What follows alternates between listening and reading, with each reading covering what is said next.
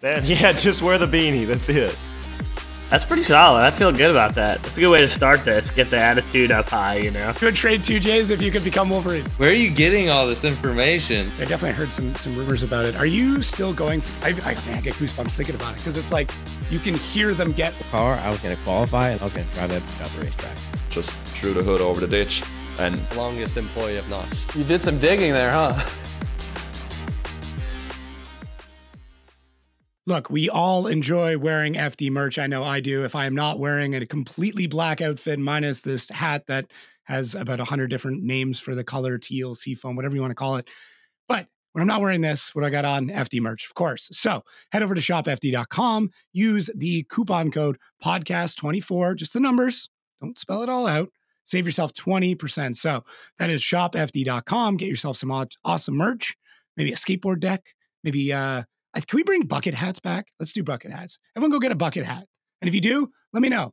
And let me know that you save 20% by using podcast24 at checkout. All right, what's going on, everybody? Welcome back to The Outer Zone, the official podcast of Formula Drift. My name is Jacob Gettins, and we finally have Adam LZ on. I'm not saying that for you. Just people have been bugging me since like day one, dude. It was like the show got announced, like, when's Adam coming on? I'm like, okay, we'll get there.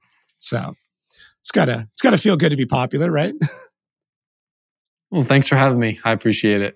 Yeah, thanks, man. I know, obviously, you are probably top 3 busiest guys in drifting. I honestly want to understand your time management, like from like business person to business person. Like, how are you juggling everything? Is there software that you're working with? Do you like time block? Is there a strategy?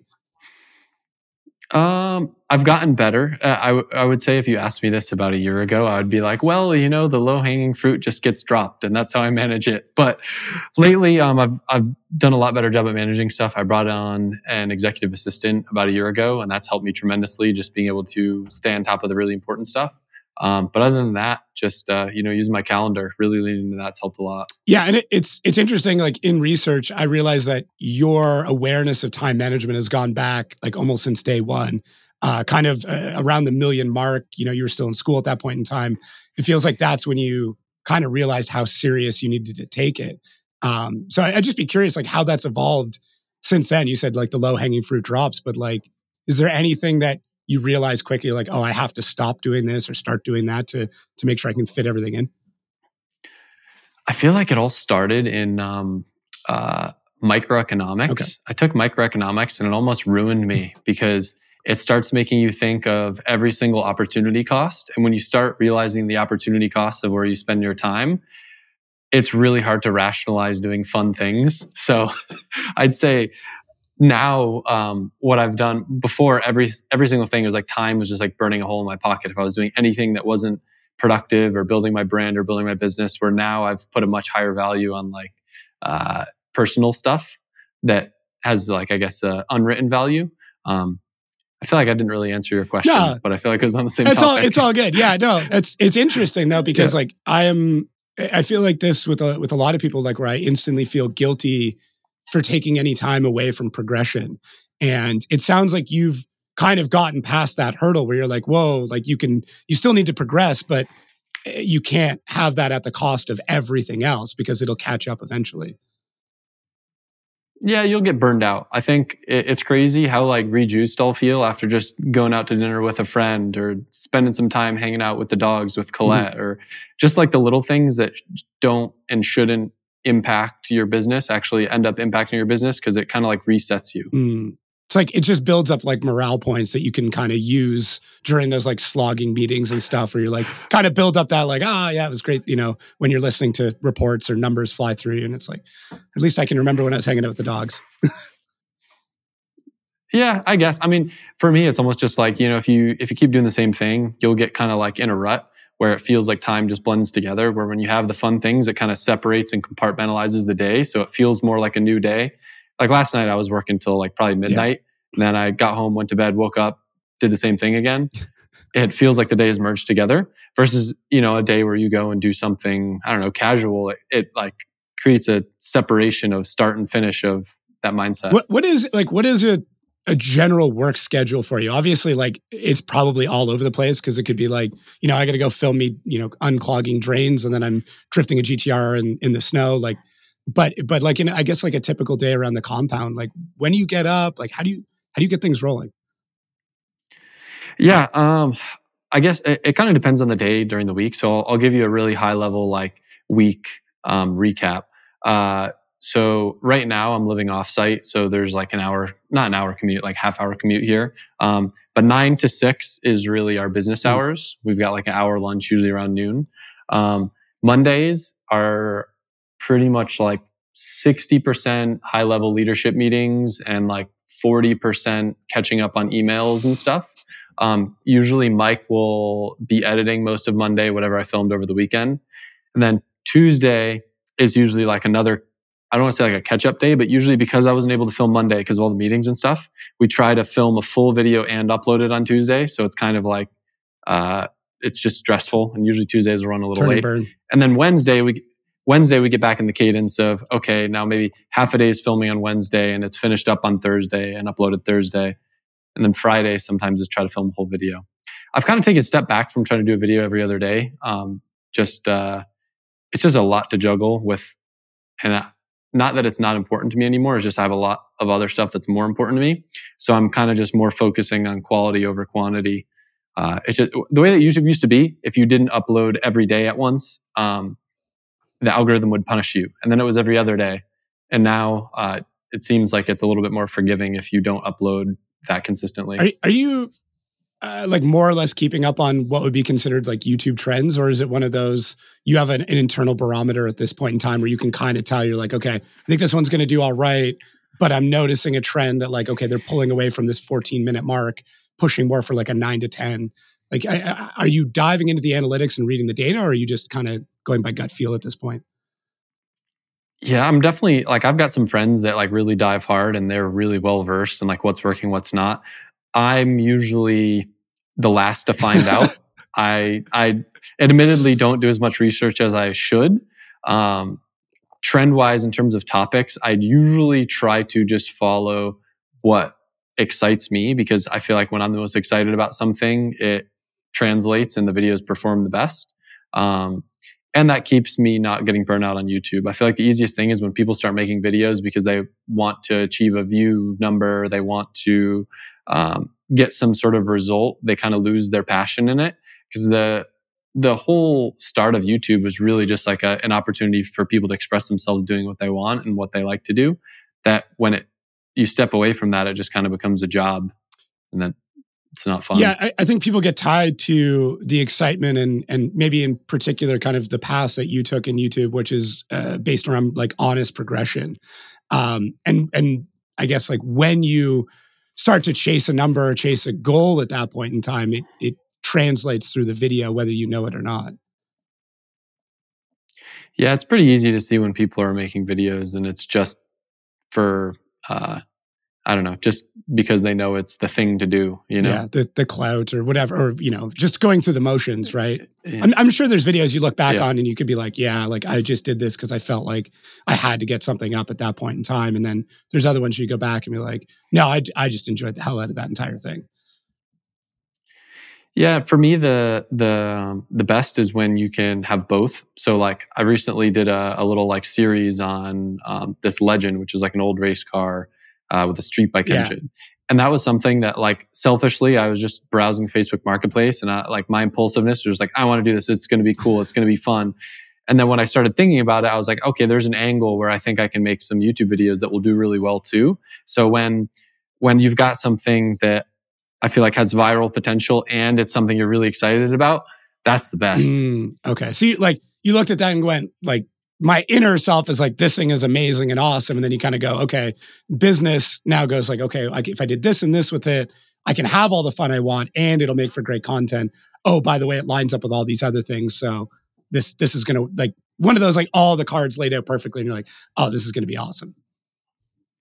Yeah. I mean, even if it worked terribly, I knew that people would probably enjoy me tinkering with something different. So it's cool. Like that's one of my favorite things about the YouTube platform is it allows me to chase these side quests and rationalize them and go places that I wouldn't normally go and do things that I wouldn't normally do. Yeah. I like the rationalization like during the process as well.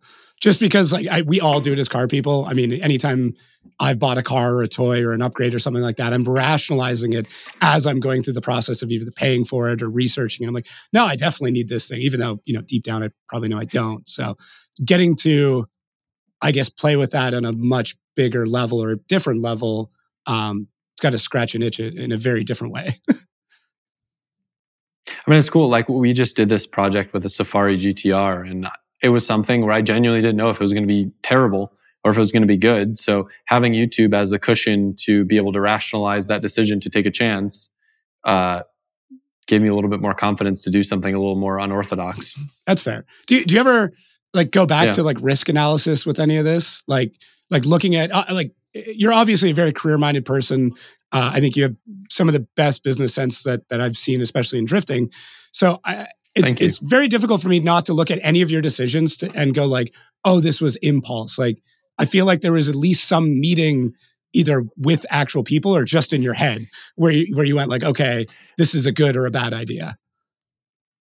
No, unfortunately, I'd say my biggest strength, my biggest weakness is my impulsiveness. So, yeah, a lot of times it'll be like the day before a video goes out, it was just a random idea I got and I execute on it. And I think that's part of the reasons why I found success. And a lot of it comes from just being super ADD and just like constantly just changing what I want to do and what I want to focus on. But the downside to that is I miss out on a lot of business opportunities, specifically with sponsorships and bigger partners, because I don't have the runway when I have an idea or I have a build. A lot of people, they'll tee up something that they want to do 3 months from now, and it's really easy to sell that. I can't sell something that I just got an idea for yesterday that I want to execute tomorrow. So that's a good point. It's a big weakness. Oh, wait, too bad you couldn't just have like just a slush fund from a brand where you could just work with them and be like, listen, just give me like a couple $100,000 and I'll utilize it. Don't worry. I can't tell you how yet, but by the end of the year, the money will be spent and I'll send you all your data and you'll be happy. Like that's a massive amount of trust. I'm sure it happens, but yeah, no, I mean, that's the ideal partnership for me. And I have a few partners that are kind of like that. And those are the ones that will wind up on the cars that are, those last minute decisions, because whether it's financial or just product, I know that they're down to overnight me parts if I need it for some random idea, or I know that they're going to support me and they know that I'm going to, whatever dumb idea that I have, that'll probably benefit them in some way. So, those are the ideal partnerships. Yeah. It's an immense amount of trust that a brand has to have. But I think at this point you've established enough that like that's a risk that any brand, I wouldn't say any brand, but most brands would be willing to take. Like the resume is good, so it's just one of those like smile big and say trust me, right? Yeah. So I want to understand. You've done a lot of extraordinary things. Like, have you? What moments have made you like take pause to like reflect on all of this? Like whether going, it's 10 years, right? Like realistically, we could compartmentalize this into 10 years. What are those moments where you had a chance to stand back and be like, what is going on right now? There was, so I was actually just in Colorado, and I'll say this was a pivotal moment, but I'm not going to talk about it right now.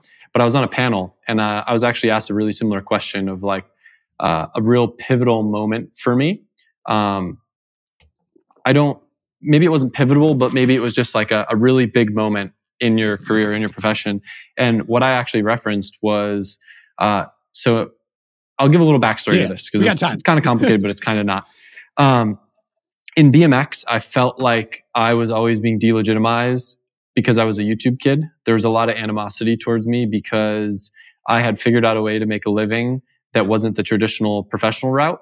So they would look to delegitimize my skills or the tricks that I did or the videos that I made because I was a YouTube kid and not a professional rider. And I'm a very competitive person that takes a lot of pride in my skills. So that was something that always bothered me. Like I got over it, right? Like I learned to have thick skin. But in the drift world, it followed a similar path. Yeah. Obviously, I think the drift world is much more mature, and I think that I received way more open arms than anything when I originally kind of made the transition over to drifting and started learning and going to events and stuff. But a really pivotal moment for me was when I was going to a Super D event in Wisconsin, and I showed up. I blew up the turbo in my S13 because I had ruptured a wastegate line. I wound up renting a KA turbo, like 200 horsepower S13 off some kid in the parking lot, and won the whole event. And for me, I was able to see all of the same people that had previously been hating on me and talking trash because I was a YouTuber pretty much eat their words and make Facebook posts that same day of like, damn, that Adam kid can drive.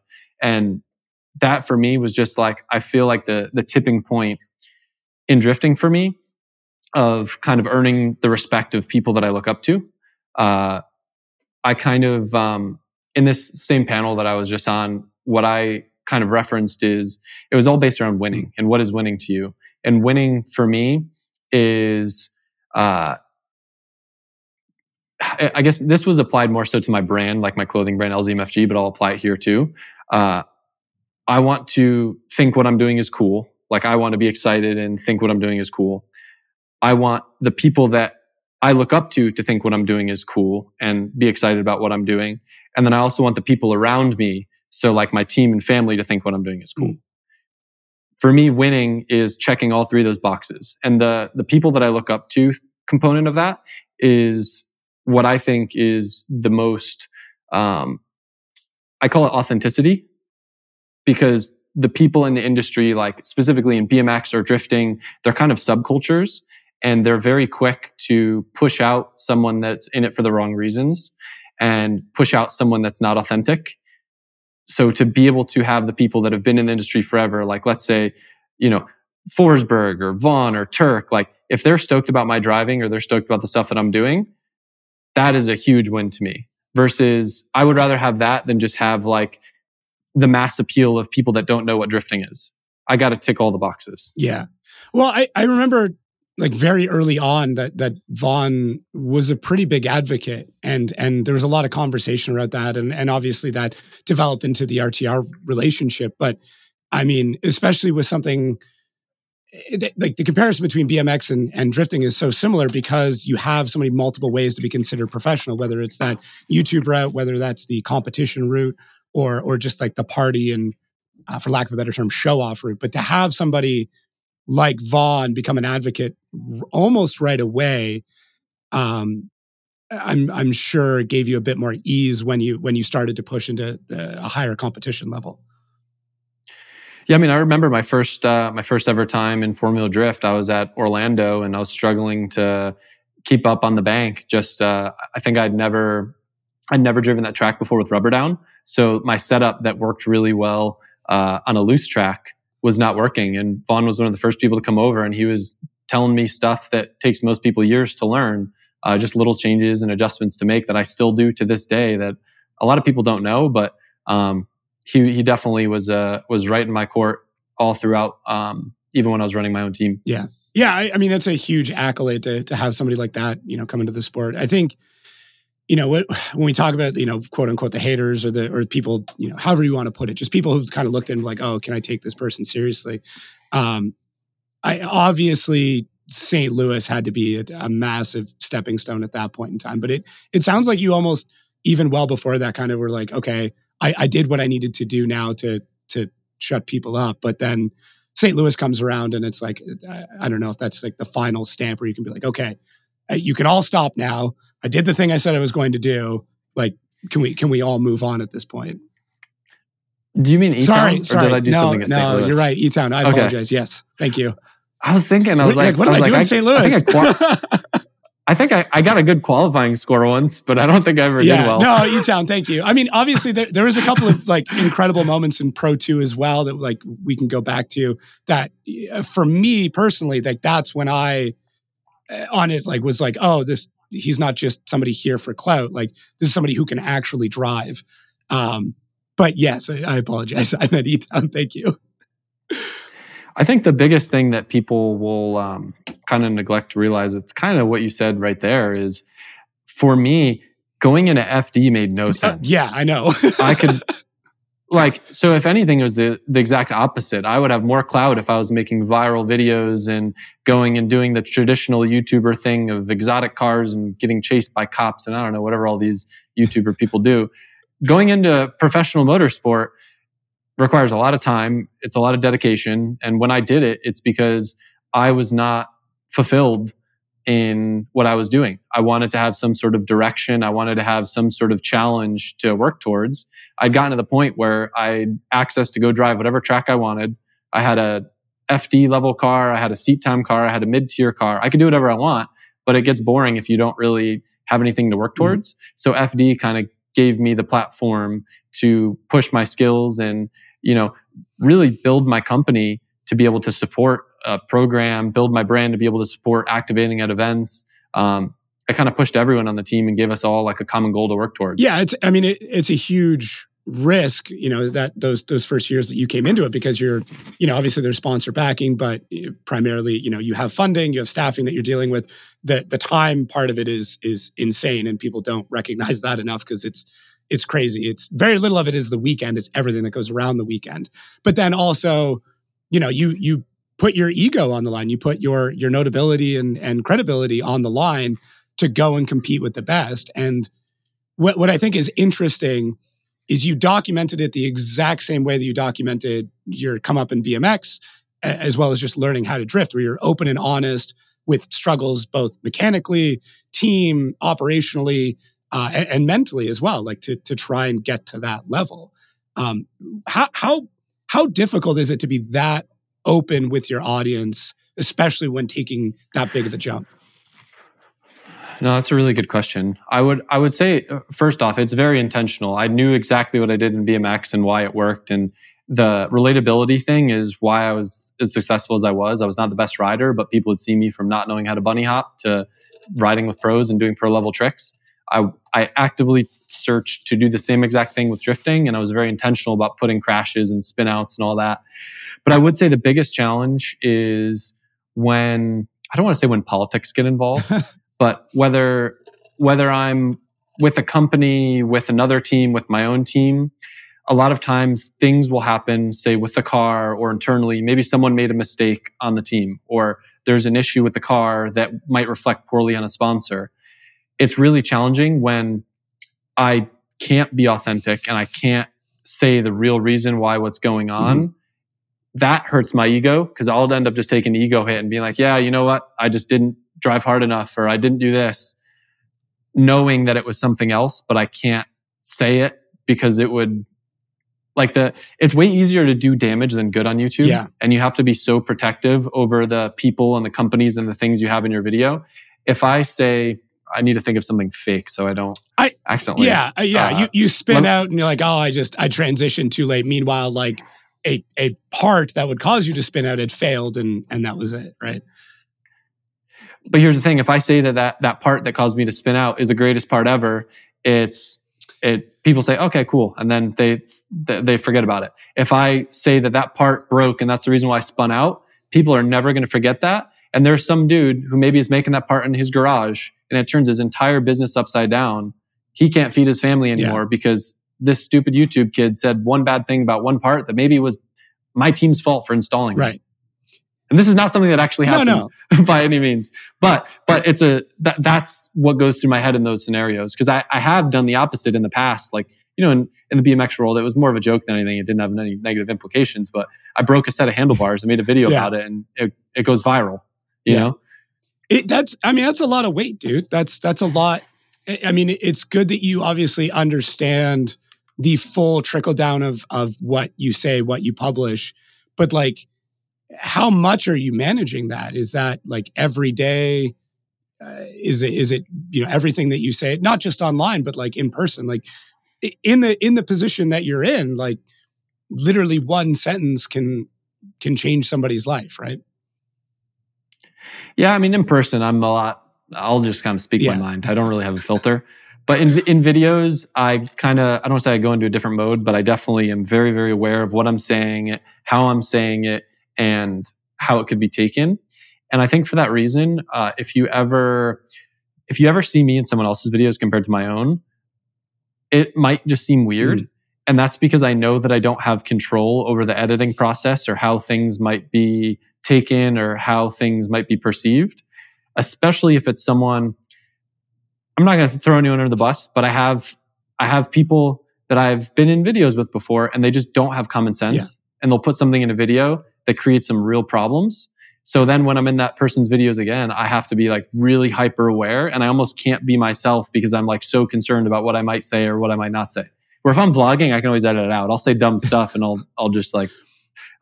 be like, yo, remember not to put that in the video. It's just note to editor. I've done the same thing where you just like, you say it and you kind of like look, you're like, please do not put that in there. And then it's like, then end the clip at that point in time. I call it, I like to refer to it as YouTuber etiquette.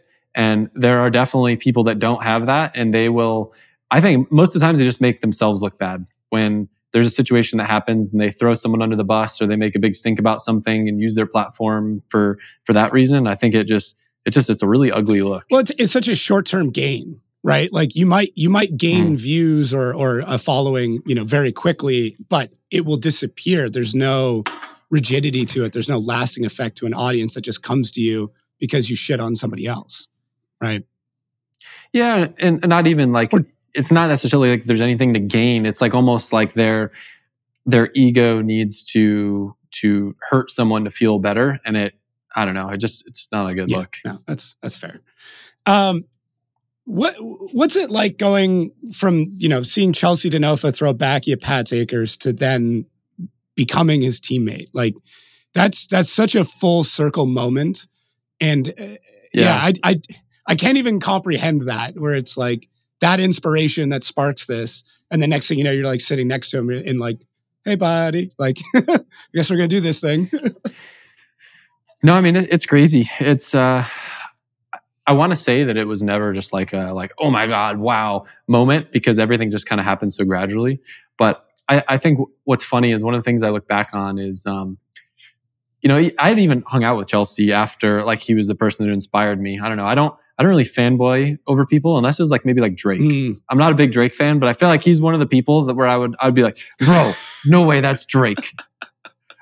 I wouldn't have cared to, like, I'm not a big, Chelsea would hate that I'm saying his name in the same sentence as Drake. He hates Drake so much. Drake ruined hip hop. Oh my God. I'm not a massive Drake fan. Okay. But all right, let me get back to the point. Chelsea really likes Drake. Right. No, I remember just casually being at a shop party in Orlando, and Chelsea was talking about his FD team at the time, and I was still like super beginner. I had like SRS 13, and I would change the tires on my car, and that was about it.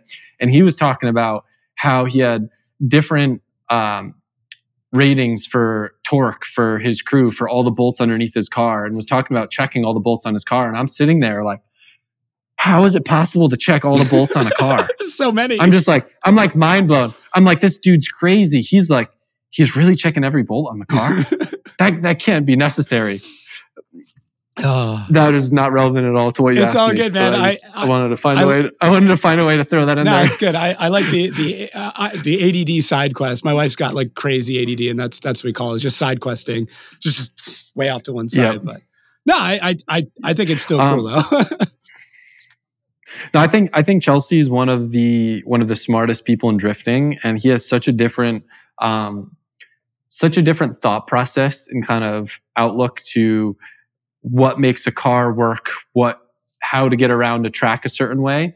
And sometimes I disagree with him, but I always learn something from hearing his thought process and how he thinks about things. Like I've loved being on a team with him because I've just been able to be a sponge and just absorb so much of Chelsea's ridiculous knowledge base of drifting for, I don't even know how long he's been drifting, longer than I was born probably. Yeah, he's such a juxtaposition in his personality because of how serious he is, but how not serious he is, right? Like when you get him into that mode where he starts going off and like gets into it, it's almost like a runaway train. But at the same time, like he can be one of the goofiest guys that says the most like ridiculous offhand shit you've ever heard. But he can also be, businessman too. So like, it's always funny to see him kind of flip through those different things. But his knowledge is so much deeper than I think most people know. I'm excited. I mean, his new podcast has me absolutely cracking up. Like just him, like especially the back and forth with him and Pat, it just kills me. But oh man, yeah, you have to get on there, man. You got to be the first official guest. I haven't got a chance to listen to any of them yet. But I think Chelsea was the first guest on my podcast, so I definitely owe him. That's fair. So do you think that we will ever get a full-length album from the artist known as Doogie? Oh, that's been a long time gone. All jokes aside, I still joke that my backup plan is I'll get into music. I don't know what I want to do with it, but I like, rapping aside, just music in general, no matter what it is, I have such a massive passion for music. I probably spend every minute of my life that I can listening to music from every genre you can imagine. And I don't know what that will be, but I think like if I ever, air quotes, retired from whatever I'm doing, like music, there's just so many different paths and avenues to go down. And I don't know. Music's a really big passion. What are you listening to right now that's got you excited? Like something that's either been on replay or recently discovered? That's a good question. So I think when I'm looking at my Spotify, it's all good. It's all good. I got you. One of the biggest things that I feel like was for me was originally downloading Spotify, because I never had Spotify. I think I listened to Google Play or some lame stuff like that. And the release radar and Discover Weekly on Spotify, I find so many cool random bands that I would never hear, I would never see, and it takes me down like musical side quests where I'll like wind up in a genre that I've never listened to before. But I'd say right now it's like kind of like still like a lot of like post-hardcore pop punk type music, but there'll be like, I'll get into like some heavy rap stuff just randomly for whatever reason. There'll just be like one artist I'm just like, I don't know why, but I really like this, or vice versa. Like there'll be a country song that I'll like, and Colette will look at me like, why are you listening to country right now? I'll be like, I don't know. I just like it. It just sounds good. I've always found like any music that I can hear the hard work and passion in, I'm fine with. Like it doesn't matter the genre. Similar, like I'm much more of a punk and metal, post-hardcore, that kind of stuff. That's where I traditionally trend. But then something will come up that I can feel. Like it'll come on, I can just whatever that connection is, and I'm like, oh yeah, I'm going to be listening to all of this now, and similar, just kind of go down that back road. I went on a bluegrass and like outlaw country stint for like a month straight. Yeah, it was awesome. I mean, bluegrass, especially if you like punk, bluegrass is just punk with different instruments. Same time signature. It's all about, like interesting. It's very similar mentality, same speed, a little more upbeat. That's about it though. Yeah, it is nice like to listen to happy music for a change. I feel like when you get stuck in like the sad boy, hardcore, like even like emo rap genre, I don't want to say it like affects your mood, but it definitely like then you listen to happy song, you're like, whoa, I feel so good after listening to this. Yeah. But I think sad music will just naturally always evoke more emotion than happy music. Yeah, I agree. I think it's easy. I think it's just an easier emotion to go down, right? It's so much easier to go sad and dark than it is to go happy. Happy requires a lot of energy and resources, whereas sad requires a lack thereof. So like you can default to sad real quick. It's very hard to default to happy. You ever find when you have a band that you really like and then they're not sad anymore and you don't like their music anymore? Yeah. I'm trying to think of like... it's so messed up to say, but like, I feel like a good example of it is Movements, one of my all-time favorite bands. But then like, I feel like they're just not sad anymore. They're happy and content in life. So the music just doesn't hit the same. It's funny you say that. Which is like, I very much like to go from like first song of an artist all the way through and like literally go on that discovery of them growing up. One of my favorite bands of all time is Rise Against. And I think they have probably the best progression because like they were young and like Screw the World, Black Mass and Gasoline. And then like literally in their latest album, they talk about it. They're like, we can't do that anymore. We're old. We can't, protest anymore. We can't be at the front lines, but we'll support you if you do. And it's just like, I get goosebumps thinking about it because it's like you can hear them get older, but they lose the angst and gain the wisdom. So it's like I felt like I kind of grew up with them in a way.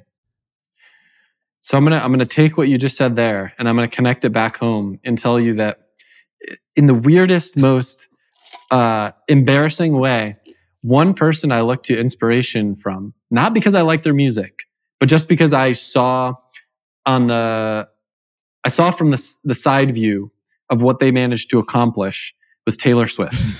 And what I mean by that is, can I say swears Yeah, on go here? for it. Yeah, Or no, no? go for it.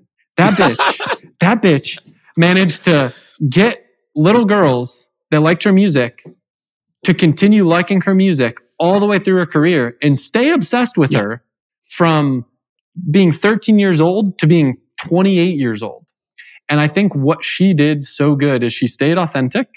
And I don't know a lot about her, so I could be speaking out my ass. But again, this is me just looking from the outside. She stayed authentic to whatever was going on in her life. And because she did that, she remained relatable to her audience that was able to grow with her. So I've strived to do that from my early days in BMX videos when predominantly my audience was 12 or 13 through what I do now, speaking a little bit more technical, more about business stuff, even if you compare it to the videos I was making, say, when I was 5 years ago, just getting into the car scene. So my audience has been able to grow with me. And when I hear that like someone got into my videos learning how to bunny hop bar spin and they're still a fan of the channel, that is the coolest thing ever to me, to be able to retain rather than to just try to, I think it's more impactful to try to retain the same fans by just being authentic in yourself than like, imagine if I still tried to entertain, let's just say 13 to 16 year olds. I would have to be so not myself to do that. And that's where I think a lot of people struggle with YouTube is they pigeonhole themselves into a category. And then at a certain point, it starts becoming unauthentic because it's not what they want to do anymore. But they aren't able to transition or take their audience with them. What I think is hilarious is how full circle that whole statement was, simply because if you go back to your old videos, there's a video of you at Camp Woodward singing Taylor Swift with a bunch of buddies. So, starting at Camp Woodward, going, it's just incredible. You did some digging there, Buddy, huh? that's my job. Come on now. Yeah. Yeah. Was that on my first channel or is that on my new channel? I think that's on the new channel. It's like 4 or 5 videos in. So it wasn't even like that deep of a dig. Okay. Like I didn't have to go far back. All It's right, like somewhere around someone like, getting nutted on a bar spin or something. And then, a couple Camp Woodward things, Fair enough. But yeah, there's like 4 channels. I found a few. I did find some SoundCloud stuff as well. That's how I knew about the rap name. I mean, it was a journey. It's a tough research though, man. There's a lot of you on the internet. So like to find the good deep stuff is real difficult. Like, I mean, finding out about Bert's water cup, that was a journey. That's for sure. Yeah. Oh man. Bert, Bert still works with us, right? I did not know that. Yeah. Bert is our customer sales specialist. That's the same Bert? Just recently, we were in Colorado and he took some probably the most amazing car photos I've ever seen from someone that's not into cars. Like if you go on LZMFG, you can go right now. It won't be rude. And you can go look on Instagram, that photo set that I post, he shot. Like he's super, super talented with photos. He's great with customer service and it's cool. Like a lot of the dudes are the same dudes that was on the team back in BMX days. Like half the company rides BMX. That's so funny. It's same dude, same Bert. That's so crazy. Oh man, I'm going to comment where'd you put your cup, Bert? Yeah, and we were just talking about that over this weekend too. I don't remember how it came up, but it's funny. For anyone listening to this, just to fill you in on give you some context. He was a roommate of mine, and he had this one cup that he drank out of every single day, and it was the most like ugly. It was like Bubbaloo's barbecue or something. This giant cup that was always like 3/4 filled with water, and it was like it just would magically appear wherever you didn't want it. And it would always be everywhere and you'd knock it over and it'd spill water and it just became an ongoing joke. Yeah. I do love that you've brought so many people with you on your journey. Like finding out that James was a camp counselor for you at Woodward, like that moment it clicked because I was like, I had no idea where he came from. I'm like, how did you get so qualified to do this very unique job? And when chatting with him, he's like, I've just always been around, man. That's it. I just had to learn. There was no other choice. So I think it started. He was working on a school project. It was like an ostrich T-shirt. It was like what's the thing in Chicago? The bean. Oh yeah. It was a graphic design project, and it was an ostrich in front of the bean, and he was working on his computer. And I was like, I thought it was the coolest thing ever. So I asked him if I could use it for a T-shirt. And I want to say that that's like where it started. And then he started like doing more t-shirt designs for me, and it kind of built from there. But yeah, I mean, James is like day one. Yeah. And one of the only human beings outside of Joe Rogan that can rock a fanny pack with nobody questioning it. He's definitely been an OG fanny pack wearing boy. Yeah. I honestly was very jealous because I was like, I see how practical and useful this is, but I can't do it because you own this space now. Like I can't. Yeah. I mean, you want a merch line? I think that's what we need to do. Like a line of James fanny packs. I think you could really bring it back around. I see. You know what's funny about that? I've tried to do products before like that are, I don't want to say trendy, because I guess fanny packs were trendy for a little while. If I won't accept, it won't sell, and I can't wear a fanny pack, so I can't sell a fanny pack. What a stringent set of guidelines for sales. You're like, listen, if I can't get behind it, we're not doing it. I've just seen it. It doesn't work. Like if I make something and it's something that I wouldn't wear, it doesn't get promoted. It just gets pushed on the back burner. Like, is that you just not having the passion to kind of like see it through to the end and like push the teams necessary to get it to completion? Or do you think it's just like you don't push it enough in videos or wear it and then it doesn't gain as much acceptance because like that credibility is not there?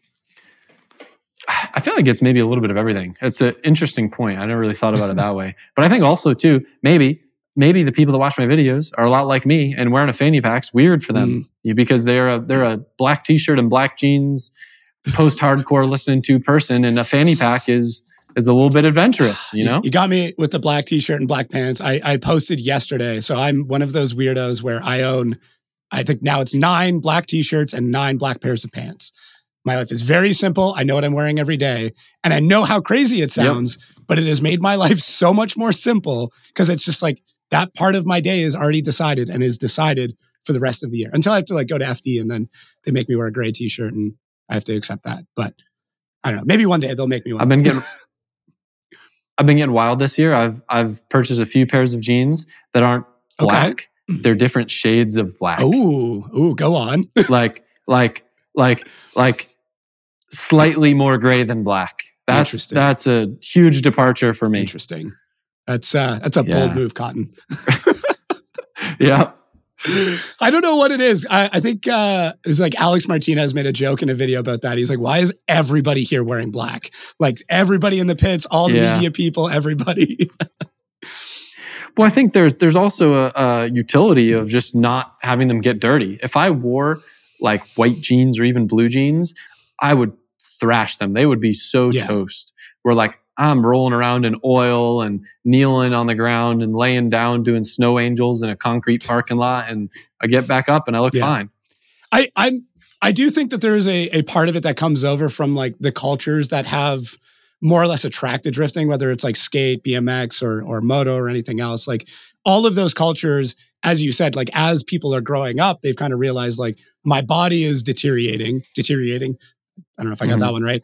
I need to find a sport that gives me the same thrill and excitement, but I don't have to worry about my knees blowing out because I cased a landing. 100%. Yeah, and I think the similarities with it, you know, the saying is, with age, you get a cage. A lot of people, you know, they get out of the action sports and they get into racing because, you know, it's quite a bit safer. But it's also kind of that same subculture feel. You know, the BMX, I feel like translates a lot over to cars just from the modification and technical standpoint of changing parts and angles and this and that to make a bike or a car feel a certain type of way.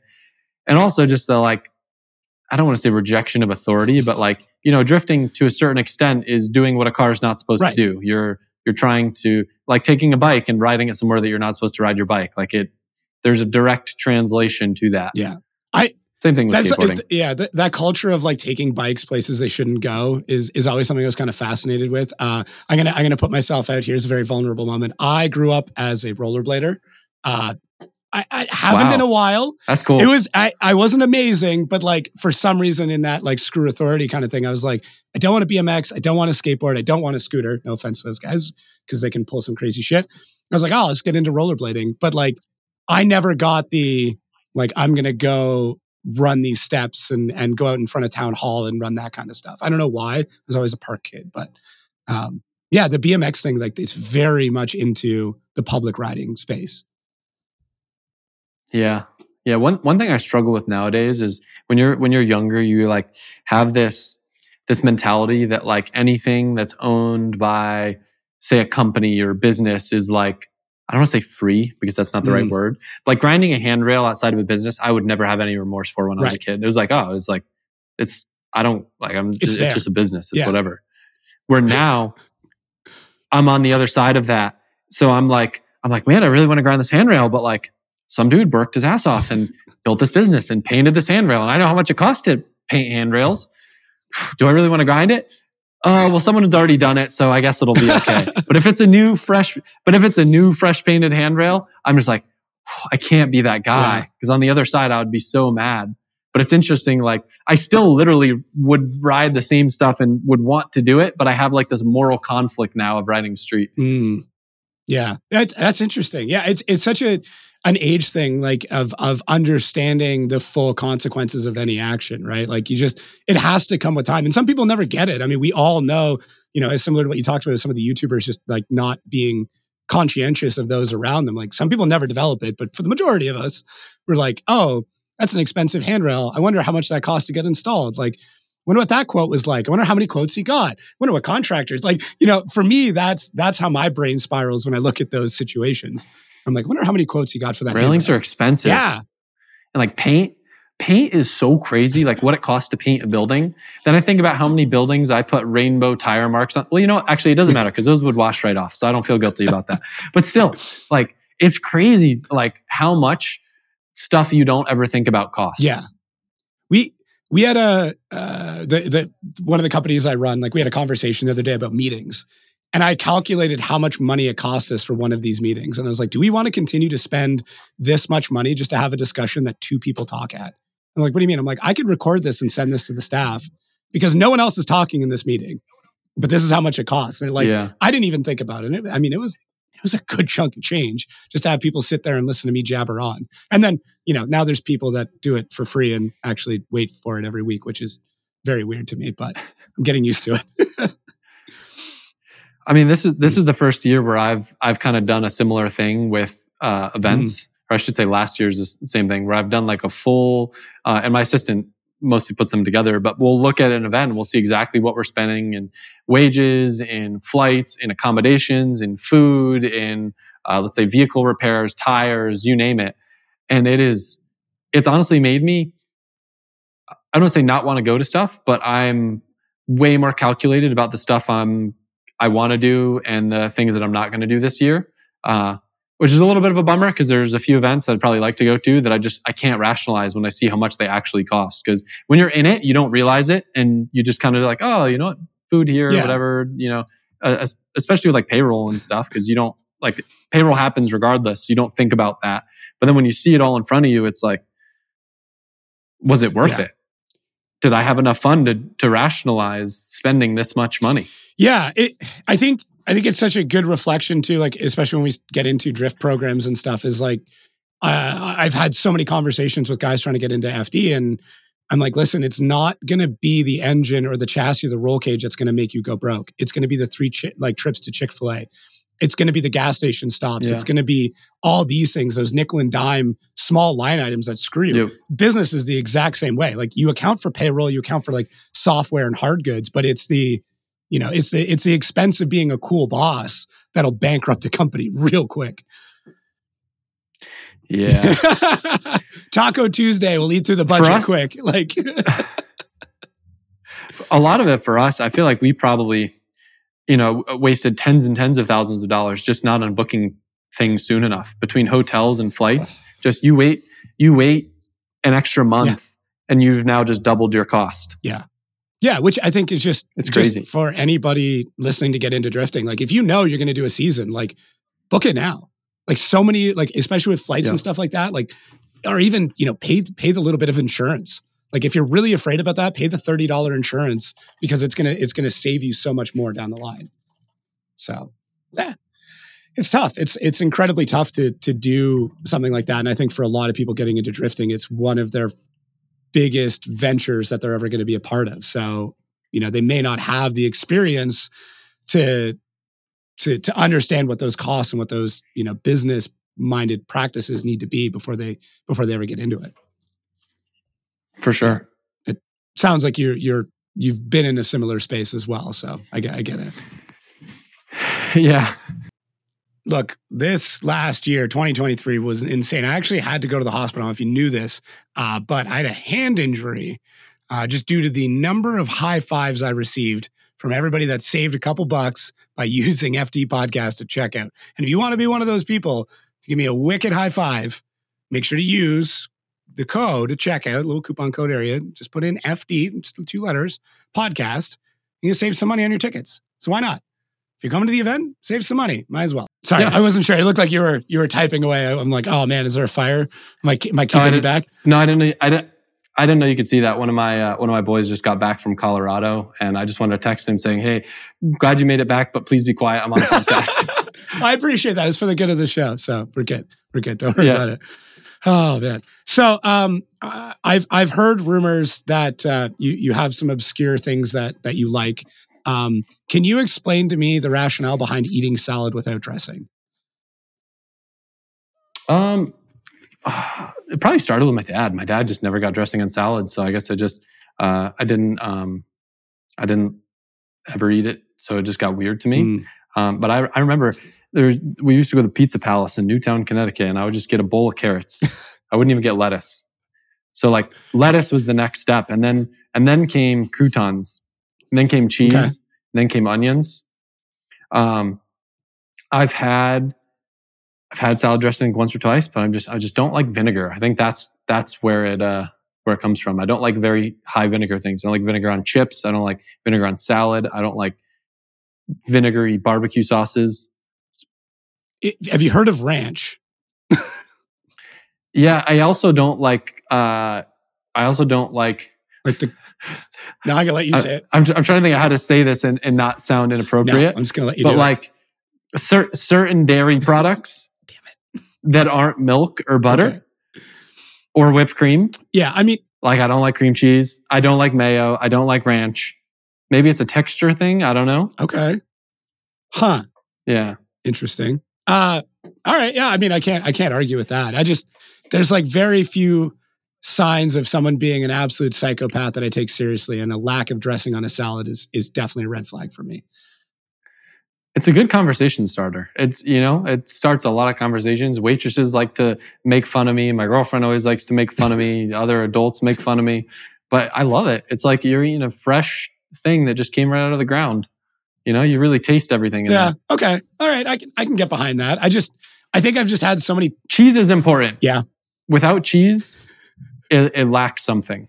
The cheese is important. You just need to have some sort of fat that's on it, to cut through the healthiness of the greens. Well, and it's tough if it's a salad that doesn't have a lot of like water in it. Like, when you get like a real healthy salad and it's all the kale, the lettuce that just like tastes like you're eating licorice. I don't know, the weird like arugula, like all that weird stuff. That's tough. Okay. It's tough eating that stuff dry. Romaine, but if you got like romaine, iceberg's a little too much water for me. I feel like romaine is the sweet spot. Romaine's good. Maybe throw a little bit of the weird red lettuce in there and cabbage and all the other crap. But the romaine is the base to have a little bit of moisture to the salad. It's key. We're going to have to, there's going to be some restaurant now that's going to have just the perfect Adam LZ salad. I'm waiting for it. They're going to hear this. Yeah. I mean, I think if you had a salad, like I eat my salad, I think you'd enjoy it. I don't think anything that I like is bad. I tell people that a lot when someone's like, oh, what should I get at the restaurant? I'm like, if I like it, you'll probably like it. That's interesting. Yeah, okay. It's all safe stuff. I don't like anything weird except for maybe Indian food. But I feel like everyone would like Indian food if they just gave it a try. I would agree with that. I do agree with that one. I think Indian food is. I mean, there's a lot of global cuisines that are slept on, but I think one that's like readily available in almost any city you go to, that's it. But I mean, I'm sure at one point in time, pizza was weird, but. I mean, being able to eat Indian and Thai food opened up a lot of doors for me in life. There's a lot more restaurants I can go to. I'm not cycling between the same stuff, and it's good, man. Yeah. It's real good. You just got to know what to order. That's fair.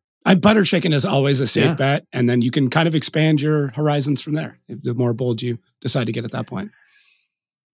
I'm a tikka masala guy, which is like the most played out, like generic thing to get in an Indian place. But it's gotten me to be tolerant to medium spice, which in Indian is actually pretty spicy. But like I used to be like ketchup is spicy. So gotcha. Like stay away from salsa kind of thing.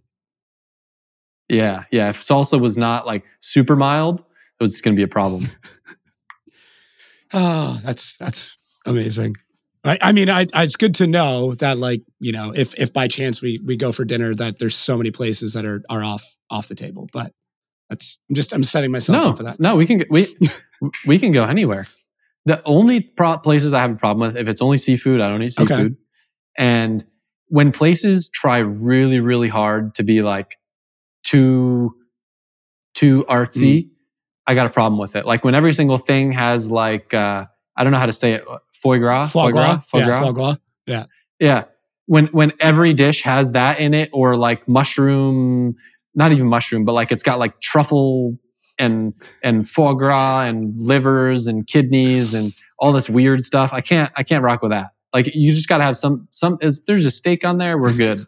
But like when you try too hard to make things too weird, it's too much. So you probably don't know this, but I worked in fine dining for a number of years. I worked as a chef in fine dining. Right. So like, it's just funny because like I was a direct that was something that I did for a long time, but it's funny to hear the other side of it because I was always surrounded by people like, we got to make it more ridiculous. We have to go more extreme. We have to add, more complex flavors to it. And you're like, it's very rare that I chat with somebody who's like, yeah, no, that's too much. Like, no, not doing that. Complex flavors. I like that. I'm down for it. But like exuberance for the sake of exuberance.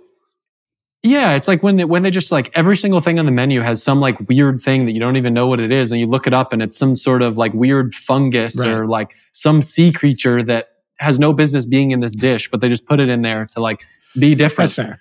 That's when I have a problem with it. And some places I feel like they feel like they need to do that where, if you just made a really good grilled cheese and like maybe presented it nicely and had a really good tomato soup, it'd probably be better than that pile of weird stuff. There is something to be said about a really good grilled cheese. So I'm right there with you on that one.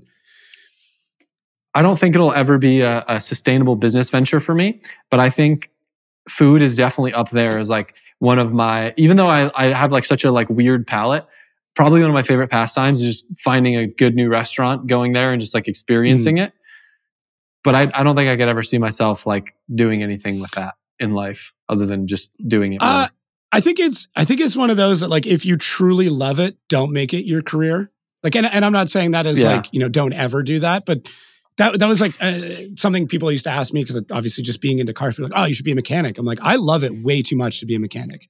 Like I want to go and enjoy working on a car. I don't want to have to work on a car. Is that, I guess like going back to like the YouTube side of things, like has that ever been something that's in your head where you're like, I really love what I'm doing and it becomes a bit of a struggle because you feel like you have to continue to do it? 100%. And that kind of ties in with what I said before is I need to be able to be flexible to just do things that are impulsive and things that get me excited. Because if I'm doing something for ulterior reasons, then like if I'm doing something because it's what people expect me to do, or if I'm doing something because it's going to get the most views and make the most money, that's when you start to lose excitement for what that was. But if you're just doing it because it's the stuff that you want to do, it's a lot easier to not lose that spark. Drifting, I've been drifting for a really long time and I still have a massive smile on my face whenever I go drifting. But my drifting decisions aren't guided based on what I think will get the most views. It's based on stuff I want to do. Like going to Ebisu, after the second time, it's a losing battle going there for views because I'm driving the same tracks I've driven now 10 years in a row, filming the same exact runs with the same exact people, but I just enjoy it so much. Even last time I was there for like, I don't know, a week and a half, and I think I made like 1 or maybe like 2 videos when in the past I'd probably make 10. It's, but I'm still going to do it because I love it. I'm not going to not do it because it doesn't make sense anymore for the business. Well, I think you're at a place now where you can make that strategic decision of enjoyment versus work, right? And I'm sure there has to be a hard separation of those two worlds. Like I can't I can't comprehend what it's like at your, and I don't like using this word, but like at your level of fame or influence to like, you know, want to go drifting just for the sake of drifting, but also feeling that obligation of like, I'm going to go drifting and there's going to be people there that I maybe feel indebted to because they're fans to be able to like spend some time with them. But ultimately I still need this as an escape to go and enjoy it because it's still something you love. Like how do you balance those two things? Like, do you allocate time? How does that work? Well, I'll split this up into two because like kind of following the conversation we were having earlier regarding like YouTube videos. If I go to an event and I know that I'm not filming, it takes so much stress off of me because I usually just end up driving like I guess we could swear. I just drive like a dickhead the whole time. Like I don't care about anything. All I'm focusing on is driving 110% the entire time and just having a good time. So I end up flying off track, going way too fast, crashing. And that's when I have the most fun drifting. When I'm filming, I'm being more conscious about, okay, well, that GoPro angle. Okay, well, someone's standing at that corner. Okay, well, is someone going to get this? What's the storyline for the video? I'm almost like being a director in my head. So like there will be events, whether it's Japan, I'll just make the decision in a couple of days. I'll just be like, I'm just not going to film today. I'm just going to drive and I'm just going to have fun and just do this because I love it. There's events that I've gone to and done a similar thing. And then on the fan side, it's just one of those things like, you know, those people are the reason why I'm able to do what I do. The best thing for me is I hate formalizing saying that I'm going to do a meet and greet. But when I don't do that, that's when it's really tough because people want to take every opportunity they can to come and talk to me.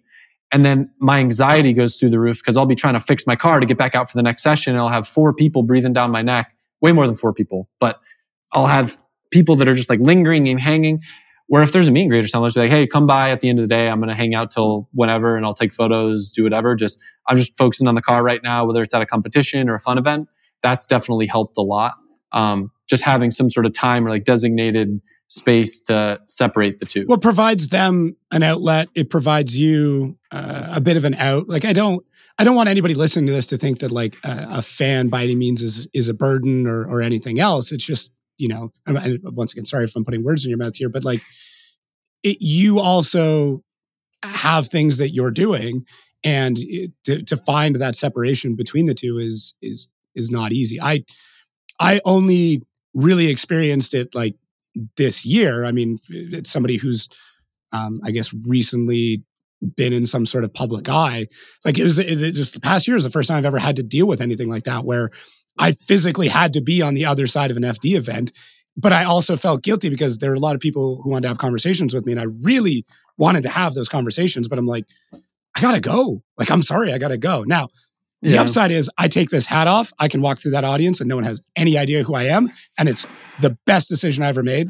Ask me again when it's 100 degrees out and I'm still wearing a freaking beanie on my head. But in that moment, it's an amazing decision. So I like that. I feel like we have tracks in our brains, right? Like different tracks of thought or different things. Some people are really good at switching tracks, of being able to switch between tasks, switch between, say, emotional conversations and logical conversations. I cannot switch tracks. When I'm in a track, I'm stuck in it. So one thing that's really hard for me, if I'm working on a car or if I'm trying to focus on a run or I'm playing back a video of a run to try to improve in a competition or whatever, and a fan comes up to me and wants to have a casual conversation, my brain will just implode. I can't switch off to that track. So either I can, like, I don't want to say I can try to sound rude, but like a lot of times I will end up sounding rude because I literally I can't even think of how to be polite in that scenario because I'm so focused on what I'm doing that I'll be short, not in a rude way, but just short because I'm not, if I check out from that track that my brain's in, it's really hard for me to get back into it. And that's probably something that I struggle with more than anything, both drifting in the workplace, in meetings, anywhere, is I've very much so got a one-track brain, and it's very easy to get derailed. It's like managing emotional resources, right? Like if you're focused in on the improvement of a run, all of your emotion needs to kind of go in, and at least in my mind, like suppressing the ego of like, okay, I need to look at this objectively. I have to admit fault and problems that requires an emotional resource to kind of push that ego down. But then to try and flip to engage that ego to then be like, yes, you are a fan of something I'm doing and I need to be happy about that. Like that's a very, very difficult thing to be able to go through. So it sounds like that being short's almost a kind of a safety mechanism where you're like, if I only say one or two words, I can't screw this up and I'm not going to say anything dumb. It's just all I have as a resource. Yeah. I think the best example I can give is like, let's say, I'm trying to think of a good track to use as an example. Really any track in FD. When you're in line to go to the burnout box, oftentimes there's fans all along the lines of the walls. And that's really your time as a driver to get focused, to start planning your run, to start planning your things. In any other place where I'm in my car and there's tons of people yelling my name, shouting and waving, I'd have a massive smile on my face. I'd be waving. I'd be shouting things back at them. But in that position, I've got to stay focused. I'm processing what I'm going to do with the car. I'm talking to my team on the microphone. So like, it's really difficult in those scenarios to be the person the fans want you to be, but also stay focused on the job you got to do. Do you kind of reflecting back on like that director mindset? Do you feel like any of that having to swap between competition, director, business owner, any of that stuff was reasoning why like early on you had struggles in FD? I think the biggest thing that I've achieved a breakthrough with this past year, and really is something I struggled with my entire life, is I was never the guy to go and do something first try. I always baby stepped myself up. I always worked my way up. With BMX, I would never jump the box jump first try. I would always case it halfway, then get a little bit closer, then get a little closer, and then clear it. And that carried over to drifting, where like, I would never just go do a perfect lead run my first run. It would take me 10 runs of working my way closer to the edges. And in competition, you can't do that. Right. You need to be perfect right off the gate. And if you can't be perfect right off the gate, the other person's going to win. On your lead, on your chase, you have to be able to just snap into that mindset of literally being perfect, or you're going to lose. And for whatever reason, I'd say this past year, a combination of stuff I've learned from Vaughn, from Chelsea, from driving my E36 and clutch kickers, I can now get in my car, get into that mindset, and go do a perfect run when I need to go do a perfect run. Where before it's not like there was something that was weighing on my mind or I was distracted or whatever. I just could never be the person to go and be perfect first try. Like I literally made a shirt called 50th Try Adam because it was something that was that synonymous. But at the same time, I embraced it because fuck yeah, I'm the person that you'll see doing the same trick back to back 50 times until he lands it. Yeah. Other dudes try it 3 times, they give up, and that's why I got good. Interesting. But at the same notion, like it's been really cool. So I've been riding BMX more lately, and I've taken that same mindset from drifting over to it. And in some ways, I'm a better rider than I was because I can use that mindset to land tricks that I have no business doing or have no business even trying right now with how little I've ridden in the past couple of years. And I'll go and land them first try, like tricks that used to be like 30th try tricks for me. I'll land first try just because of being able to get to that mental state. So that I think is like the biggest breakthrough. And I don't know what it was that got me there or how I got there, but it's big. This sounds like you need to attempt a flare again. That's what I'm hearing. Is that yeah. Just go for it. I could no, but that's a great example. Like that's a trick where it's not hard. It's just all commitment. I 100% could land a flare if I tried one, but there's a little bit more risk reward factor that goes into play there. I don't like going upside down. I never did. My dad runs a disabled water ski organization, nonprofit, and we're around so many people that were paralyzed or with severe disabilities from being upside down, landing on their neck. And it's just something that was always in the back of my head. So like flips and going upside down with anything in life always just freaked me out. Yeah, I could see how especially with that background and experience that, being inverted might cause a bit of a problem. Yeah. But what's funny about it is the fear of being upside down makes you more likely to land on your neck than someone who doesn't have the fear that would just complete the rotation. Yeah, it's that hesitancy. Like it is a full commitment kind of thing, as you said. Like you have to, because if you don't fully commit, that's when you're going to get hurt, right?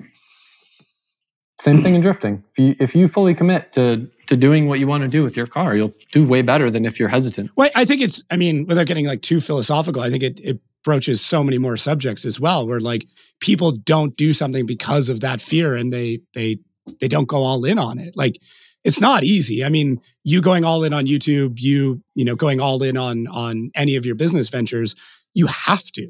You can't like half-ass it. Because if you do, you'll only get that same result out of it. And it's not going to be what you want. And that's, ultimately why you end up, either giving up or failing. I mean, you can fail for a number of reasons, but lack of effort or lack of commitment is one of the biggest ones. So I'm gonna connect all the stuff together again with one of two things that's probably the most impactful thing that I learned in college that could be applied to driving, business, whatever. And it's the concept of failing faster. Because the sooner you fail, the sooner you'll learn and you'll be able to make improvements. Yeah. So with a business, if you're going to talk about it for 3 years while someone else goes out and does it after 1 month of talking about it, that person now has 3 years of learning on you because they failed before you did. Same thing with driving. If you go and drive at 100% and realize, okay, the car's too hooked up, you now figure that out instead of taking 5 laps to drive 100% of your 8 laps of practice, to realize that, okay, yeah, your setup's probably not good, but you didn't realize until you actually drove as hard as you could. Yeah. So, but I mean, again, it's easier said than done, right? Like it's going and throwing your car at a wall and just having the confidence that you're not going to crash. And same thing with business, just going and starting a company, not really knowing what's going to happen. It's scary. Yeah. But I think that's the best move. That was one thing. And then the other thing is the concept of lean startup. And you can apply that, I feel, to a lot of different things in life. Someone has an idea and they think they need to go spend $1 bajillion and get an LLC and print 1,000 t-shirts for their clothing company, versus you can literally make one t-shirt, gauge interest on Instagram, and have a made to order business model and have absolutely zero risk. But people forget that, and then they go and take out a loan, and they run themselves into the ground. I mean, again, it's the same thing with drifting. Like people will work themselves into debt trying to build a car for FD when they really could have taken their grassroots car to a couple of grassroots competitions and either found out, hey, this isn't for me, or hey, I got a lot more that I need to figure out before I jump into this. Yeah. I could not agree more with that. It's it's such a common trope in drifting, like overbuilding your car right away, and we've all seen it. I have friends now that just got into drifting and they're building, basically full FD cars. I'm like, that is the absolute worst idea, because you're going to bin that once and never want to touch it again. Like, well, not only that, the maintenance cost is the biggest thing that people don't look at. The consumables and the maintenance costs. Like, you're just going to, once you get over the 400 horsepower mark, unless you have a dog box, you're going to be breaking transmissions. You're going to be going through clutches. And then if you're not working on yourself and you're paying a shop or someone else to do it, you're going to be going way up in the hours. Now you got to make enough power to spin this tire that you're running. So now you're going to be blowing up engines. Now you're going through more fuel. You're using more tires. And it's just like, it's this never ending scale. Thank God we have a tire limitation in FD, because if we didn't, the cars would be that much more ridiculous. Okay. So man, you like got right into my next subject right on it. So you're on board with tire regulations. Just, okay. Yeah, 100%. I mean, what's interesting, I don't want to turn this into a Drift Masters versus Formula Drift conversation, but it was really interesting to see over there their tire that they can use over there was so much. I don't want to say much more crazy, but just like it's just that much more of a grippy tire. It's a different class compared to the tires that we're allowed to use in FD. That in FD, if we had that tire, we would have cars with 2,000 horsepower, and it would create a huge, huge gap between teams. Right. In Drift Masters, for whatever reason, most of the teams I feel like are operating on similar budgets, that the horsepower is actually the limiting factor. No one that I spoke to there was running under like 22 pounds of tire pressure, which sounds ridiculous if you talk to anyone in FD, because they just don't have the power to be able to do it. they're not even able to use their chassis setups. Like they're literally running zero toe. They're running like shocks that would not even work at all in FD because the tire is so crazy. Where I like that in FD, we have a tire that really has forced teams to kind of develop cars and develop stuff a lot more. But I also like, both are good. I don't want to turn this into a weighing thing, but it's interesting to see both sides. But I think if we had the tires that they have over there, because I think also just in America, like high-end fuels are more accessible. Over there, it's really hard to get good fuels. It's a lot more expensive. Engine building here, especially with like the LS engine, like it would be so easy for teams to be having 1,500, 2,000 horsepower. I mean, they make it work in other motorsports, so they can make it work in FD. And over there, I mean, it's just like most people, I feel like they make like 700 to 1,000 horsepower max, and that's their limiting factor. It is interesting. Like I very much honestly shy away from the debate between the two series because I'm happy to like discuss it, but like to like pull any favoritism. I look at it in the exact same way that I look at FD versus Grassroots versus FD Japan or any of it. Like they all need to exist together in order for us to develop the sport as a whole. Like the moment we homologate everything into one set of rules and one set of regulations is when it gets boring to me. Like that's why we always talk about it. Like drifting is exciting because when are you going to see this chassis versus that chassis and this engine versus that? Similar, like when are you going to see the cars that are built in Europe versus the ones in the US? Like we all want it. We all want that crossover to happen, but I don't know if it'll be as exciting as what people think. I think it's more exciting to talk about it and theorize about it than to be proven what's actually going to happen. That was one thing that was really cool over there. I feel like because the horsepower threshold's a little lower, you saw like way more variance in engines. And it was really cool that all these teams could like figure out how to make an engine package around I don't remember if it was a turbo or a supercharged Dodge NASCAR motor in one of the cars. Then there's a guy with a diesel engine. There's guys with these engines you've never even heard of. There's RBs, there's JZs, there's V8s from cars that you would never think had V8s. And all of them are like making them work and keeping them together and driving within feet of each other on the track. Like that, I think is one of the coolest things. It really bums me out when I go to drift and I only hear LS engines. Not because I hate LS engines, but I just think that's one of the coolest things of drifting is that there's so many different paths to go and there's so many different ways to make it work. Yeah, that's I guess at the crux of like the whole sport, right? Like that's why we all enjoyed it, is because it allows for that. Almost similar back to BMX. Like not everybody's riding the same bike. Not everyone has the same style. Yeah. Whatever, seats, handlebars, peg placement, whatever. But at the end of the day, there are certain sets of tricks that almost everybody can do no matter what they're riding. Drifting is similar. You might go about that trick in a different way or run that track in a different line because of your build. But ultimately, all of these things can still happen no matter what you're controlling. If I went to a drift event and it was all LS S14s that sounded exactly the same, tell me that wouldn't be like the most boring thing to watch. I mean, I would argue, part of me wants to see a fully homologated series to truly understand the best driver, right? Like, Sure. So let's remove that. Let's remove the level of driving from it and let's look at it as a spectacle. Right. I feel like that would like the noises all sound the same. They blend together. I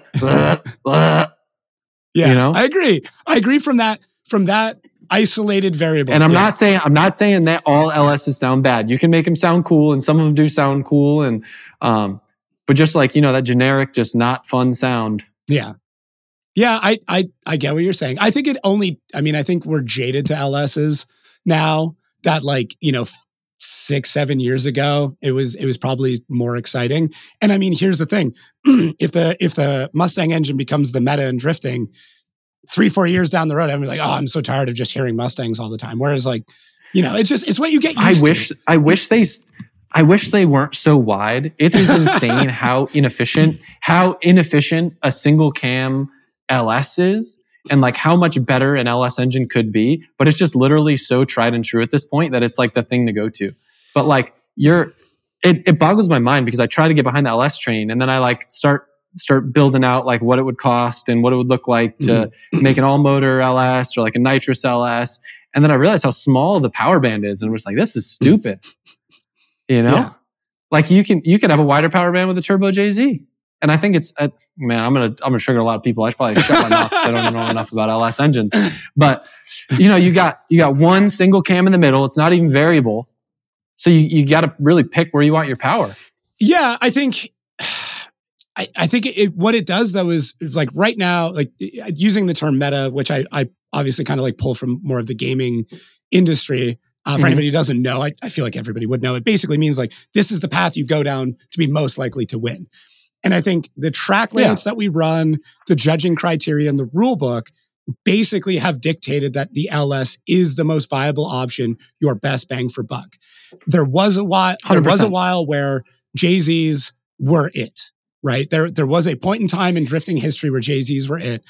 But now we've gotten to this point where you have so many micro corrections in drifting that even the significantly reduced turbo lag that we see in JZs and drifting now is still too much turbo lag to be at the point of that competition. Now, argument, James Dean, obviously, Piotr Vinsek, there are lots of drivers that have been able to get around that, but it is so difficult and your level of driving has to be at such a high level to get around even that, a half a second, quarter of a second, few milliseconds of turbo lag that you might experience in it. Whereas in a big LS or a big V8, you don't have that. You can make those micro adjustments and the judges are probably not going to see the majority of them. So I'm gonna redeem myself for some of the, maybe I'm not gonna redeem myself for some of the V8 people out there. I think it's harder to drive NA or even a nitrous all motor V8 than it is to drive a turbo 6-cylinder. I think a supercharged LS or turbocharged LS those are easier to drive. Okay. But I think you almost need to drive a NA or a nitrous V8 like a turbo car, but you don't get the torque hit that you would from a turbo. And that torque hit is so important in drifting to be able to light the wheels up. Your torque just is usually going to be like flat. That's interesting. Okay. I mean, so you've got to make more power to have the same torque. I mean, I got to drive one of the most baddest V8 nitrous cars in drifting. Yeah. In the Mustang. And it's sick. But at the same time, the power band is like kind of the same as if I had a turbo motor the same size. Sure, the resolution's a little bit better, but like a good turbo 6-cylinder is, I think, easier to drive. I mean, the asterisk I would put on that statement is that without going into like too much proprietary knowledge, like it's got to be at least 3.4 liters or bigger. I'll put that out there. Okay, I'll give you that. That's fair. Where you can go ahead. You can make it happen with a 3 liter, but the problem is when you need to make 1,000 plus horsepower on a 3 liter, then the turbo technology is great, but I've yet to find 1,000 horsepower turbo that 900 horsepower turbo, sure. 1,000 horsepower turbo that will surpass a nitrous V8, maybe not. Okay. All right. I'm willing to accept that. Where my caveat comes in. But once you're like 3.4 liters or bigger, especially like that I can't imagine how ridiculous a VR must feel for drifting. Yeah. It's literally like, I don't even know what displacement is Forsberg running. It's not a 3.8. I imagine it's got to be a stroker, right? Yeah, I'm almost positive it's built out. Yeah, so I mean, his displacement on that turbo engine is probably almost as big as some of the LS's. Okay. Okay, so sorry, going back to this caveat, because I feel like this caveat's very important. The car that you were driving in those Mustangs has probably some of the most complex and radical dynamic suspension we've seen in drifting, period. I don't have proprietary knowledge of how RTR is doing it. I'm not asking you to divulge any of that.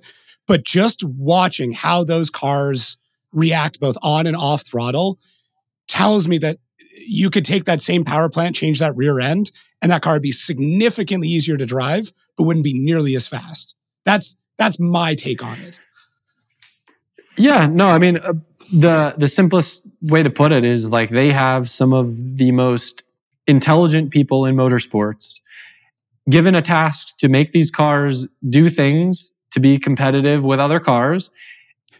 And I don't want to say unlimited resources, but like being in Charlotte, being around people in NASCAR, having access to whatever your heart can imagine, we're able to do some really crazy stuff with those cars to make them competitive, to make them do what we want them to do. And as with anything, there's trade-offs. So, no matter what the chassis is, if you want to make the car faster, it's probably going to be a little bit harder to drive somewhere.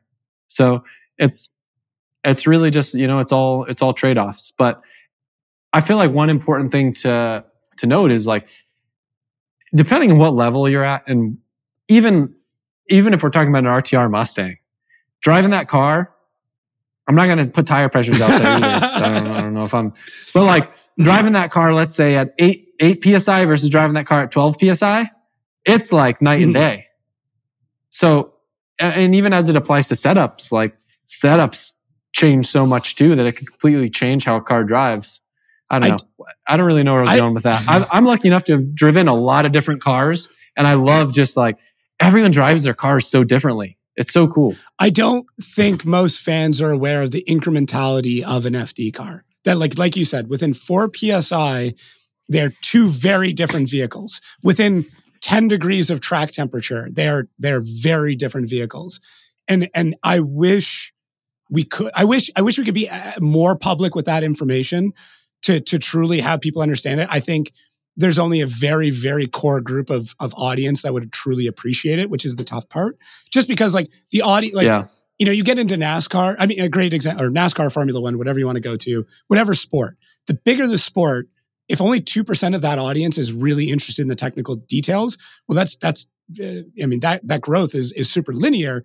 So FD is only so big. So that group of people that would very much want to know the difference between an 8 and a 12 PSI car is much smaller. So like the actual market value isn't there personally. But I do think that like speaking totally on marketing terms, the retention value of that core group of people would be absolutely insane. And I know I threw around a whole bunch of marketing terms that a bunch of people are like, I'm not quite sure where you're going with this, but it's such a niche audience that I bet you if you were to put out a technical video like that, it might only get 2,000 views, but the retention would be like 85 to 90%. I feel like Chelsea's covered some stuff like that, and I've gotten into it to a certain extent. But if anyone's listening to this, I feel like my go-to comparison for people is, let's say any given track. Let's say you've got, I don't know, maybe a 30-degree difference between daytime and nighttime. If you leave your setup the same and you don't make any changes, and obviously, we all grip up our cars more as you go through competition and you get into finals. If you left everything the same and your car was already, I call it maxed out before, like your car is at the point where you could not add any more grip or it would not be possible to put the car where it needs to be, you probably need 20% more power from daytime to nighttime. So in a 1,000 horsepower car, you probably need another 200 horsepower at night if you're not going to loosen up the car at all.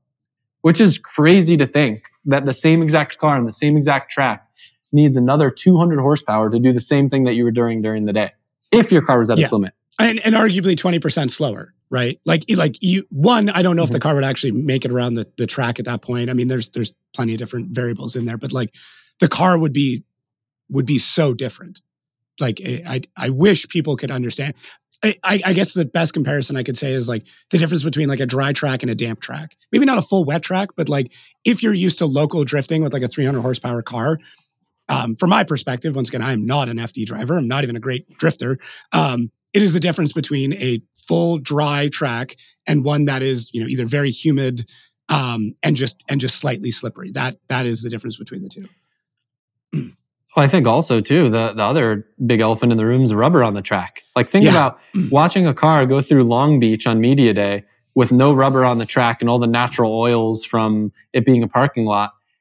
The cars have to be twice as fast after there's rubber on the racing line. Like it's ridiculous. I mean, it's to the point where media day almost isn't even valuable practice because the track is so different than what it actually is during competition. Well, we see it in practice strategy where guys just won't go out until the track's been rubbered in, right? I mean, I wish we aired practice more because like there's so much strategy in practice that no one gets to see. It's wild.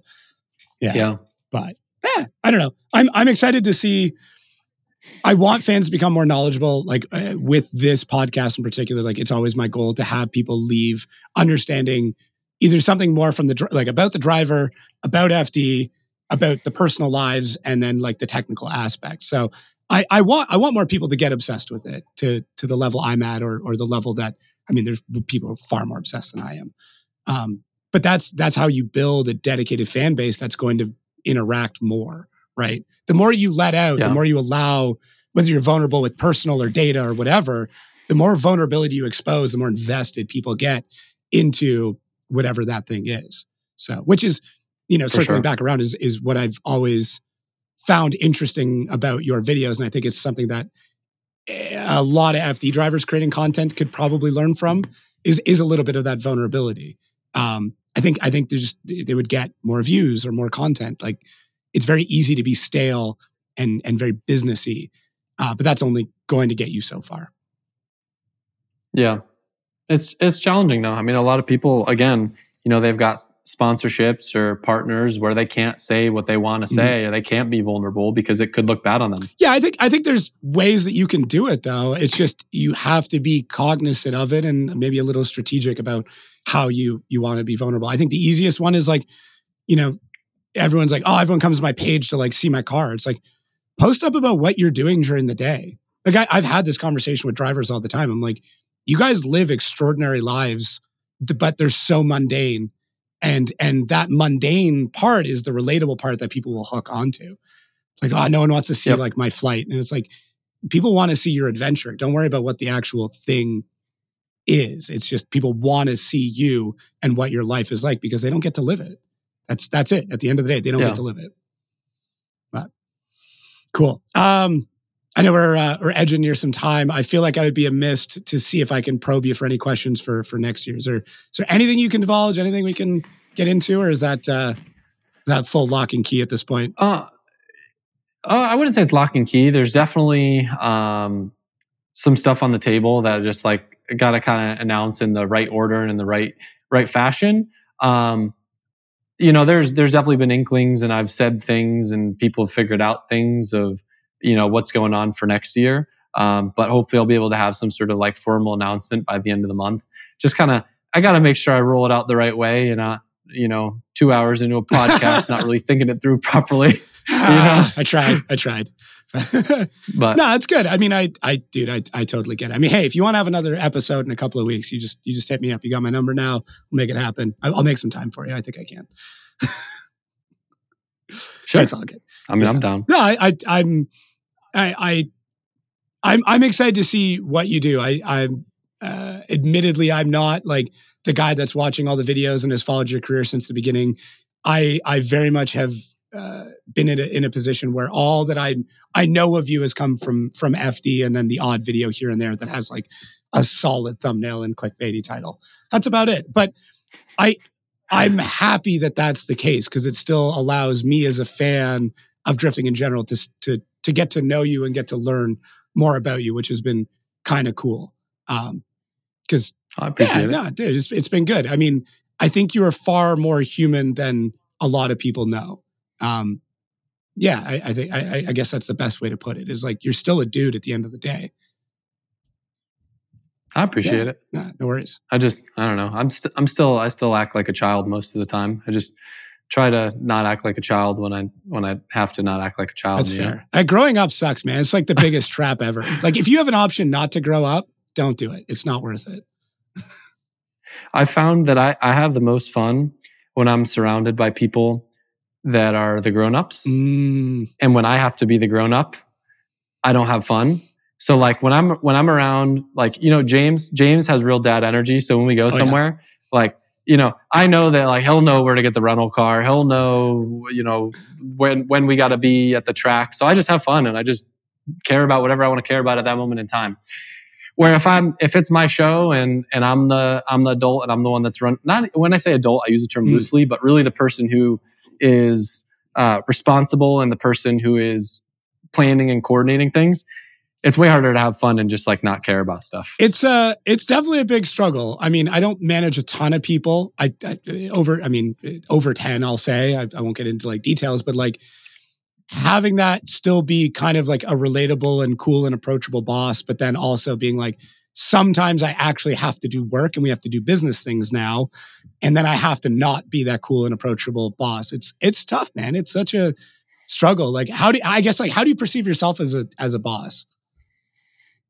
So this answer is kind of related to what you said, but it's also kind of like another side railed thought.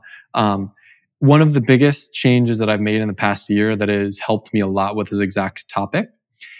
I've always been under the path of screw organizations. We want to be cool, laid back company, and that's what's fun. So we could have fun and make YouTube videos, blah blah blah. The problem is as things get to a certain size, right? Like we're over 30 employees here full time at the compound, and I'd say probably around like the 15 mark. If you're that laid back and cool, it actually has the opposite effect. And it makes work really not fun because there's no real clear organization or leadership or structure. So one of the biggest changes I made is I took a CEO coaching class and hired a business coach to kind of help me put more structure in everything. So now I'm able to have the conversations with my leadership team, and I can be myself without having to worry about managing tons of people, and they manage everyone. Right. Because there's actually management structure now. Instead of it being a casual, laid back, we all kind of work together, kumbaya. There's a clear like, okay, I know that I need to ask this payroll question to my boss instead of me just wanting to screw around and drift in the parking lot with my friend and then a conversation like that coming up. It's created like layers that have allowed me to still have fun, be cool, and be friendly with everyone without having to also be their boss because I've got a management team for that. Yeah, you can provide a bit of separation too between that, right? Like it's not that you're going to like tell somebody to do something that you wouldn't do yourself, but like having that separation between yourself and a frontline employee or an entry level employee allows you to still have that conversation and kind of like be that boss because there's somebody in between that more than likely will have those hard conversations. So, yeah. Yeah, I mean, even easy stuff too. Like it's just, I'm so busy. Imagine you have like a question about like, I don't know, a payroll question or a holiday question, and I'm the person you got to go ask. I'm probably busy filming a YouTube video or doing this or that, and you're not going to ask me because you don't want to be busy, and then you don't talk about it, and it creates some animosity, blah, blah, blah. I'm not saying that this has happened, but like just as an example of how much of an impact it's made just being able to have like an amazing management team. Yeah. No, I've been in those situations. I've been in those situations even this week. So like, I get it, but no, it's good. I mean, that's the hardest part is finding the people that you can trust with that and to make the decisions on your behalf. And also understanding that they're not going to make every decision perfect every time. Like that's always the tough one.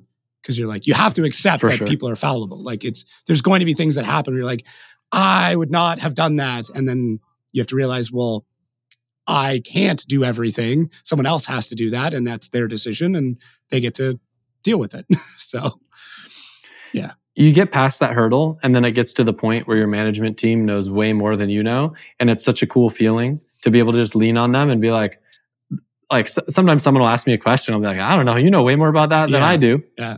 And it's true. Like it gets to a point where like your team becomes the experts, and you lean on them more than they lean on you. I think to circle that back down to like to drifting and stuff too, like anybody who's building a team in general, like if you're looking to compete at a high level, you need to accept that. Like you need to bring on people that know more than you and accept the fact that like they know more than you, and you need to trust in that.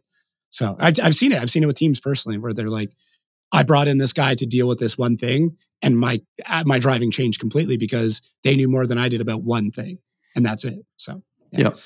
Sick, dude. Anything else to wrap up? This has been awesome. I'm glad we got to do this. Yeah, it's cool. A lot of sidebar conversations. I mean, nothing really on my mind. Anything on your mind? No, I'm excited to see what happens next year. I got to try and find some time in Florida to come and see the facility. I'm just going to invite myself over. I feel like I know enough people that work there now through. that like wouldn't be that big of a deal. But yeah, dude, like I said, thanks for setting aside some time. For anybody listening, this was booked like months in advance. That's how busy Adam is. Like, I think we scheduled this in like October. So, well, and I almost rescheduled on you because I was like, man, I really want to talk about what I'm doing this year, but like, I can't. I don't think I'm going to be able to talk about it in this. So I'm like, but it's okay. It gives us an excuse to do it again. Exactly. I've got a question for you, Yeah, for sure, Mr. Chef. Okay. What are you having for dinner? So I already had dinner, but we're good. I am back on a. I normally eat keto. I've eaten keto for probably 5 or 6 years. I used to be like 270 pounds. Like I was a big boy. Wow. So I've got all like the loose skin and stuff. I won't freak everybody out, but so I'm back on that after the holidays. So I had a really nice set of like pan-seared pork chops. That's kind of pan-seared. Yeah. I mean, the big trick, like searing any meat. You cook it yourself? Oh yeah, 100%. So my wife's she's not anymore. She works with me now, but she was a pastry chef. That's how her and I met, was in kitchens. Sick. So between the two of us, man, it's very difficult to keep the weight off because she'll just be like, I just feel creative today. I'm going to make 100 cupcakes and just give them to my friends for fun. And I'm like, oh, but I have to taste them. And I'm like, I don't want to eat sugar. So, but it was Brussels sprouts. I love fried Brussels sprouts. It's like my jam. If there's any vegetable, not even vegetable, like just of all the foods, a good fried Brussels sprout, it's magical. And then, interesting. Some pork I need to chops. try it. Yeah, you want cooking? You want cooking help? Cool. Just hit me up. I'm happy to. There's so many drivers now that I've sent recipes to. I love that. No, Colette and I are the exact opposite, but it's more like a time-based thing. Like it's rare that we have enough time to eat, let alone cook something. So, but we've got our house is getting renovated and we're gonna have this big, beautiful kitchen. So we're gonna have to learn. Yeah, dude, I'm happy to. One of my favorite things to do is to go to other people's houses and cook for them because I don't know the kitchen. I don't know what they have. I thought of it as like a whole business idea of just like coming over to people's houses, like go grab whatever food you want and I'll figure out what to do with it. And we'll just hang out and chat and have drinks. Like, I don't know. I think it'd be kind of a cool business. So will people be able to comment on this? Yeah, on YouTube. Okay. So I'm going to pitch my idea for you. And if enough people like the idea, you're going to have to do it, right? So you're going to take this podcast and it's going to be a traveling cook and talk at the driver's house where you cook them a meal and have a conversation while you're cooking. There is a show kind of like this with Bert Kreischer, but I'm 100% down. I'm right there with it.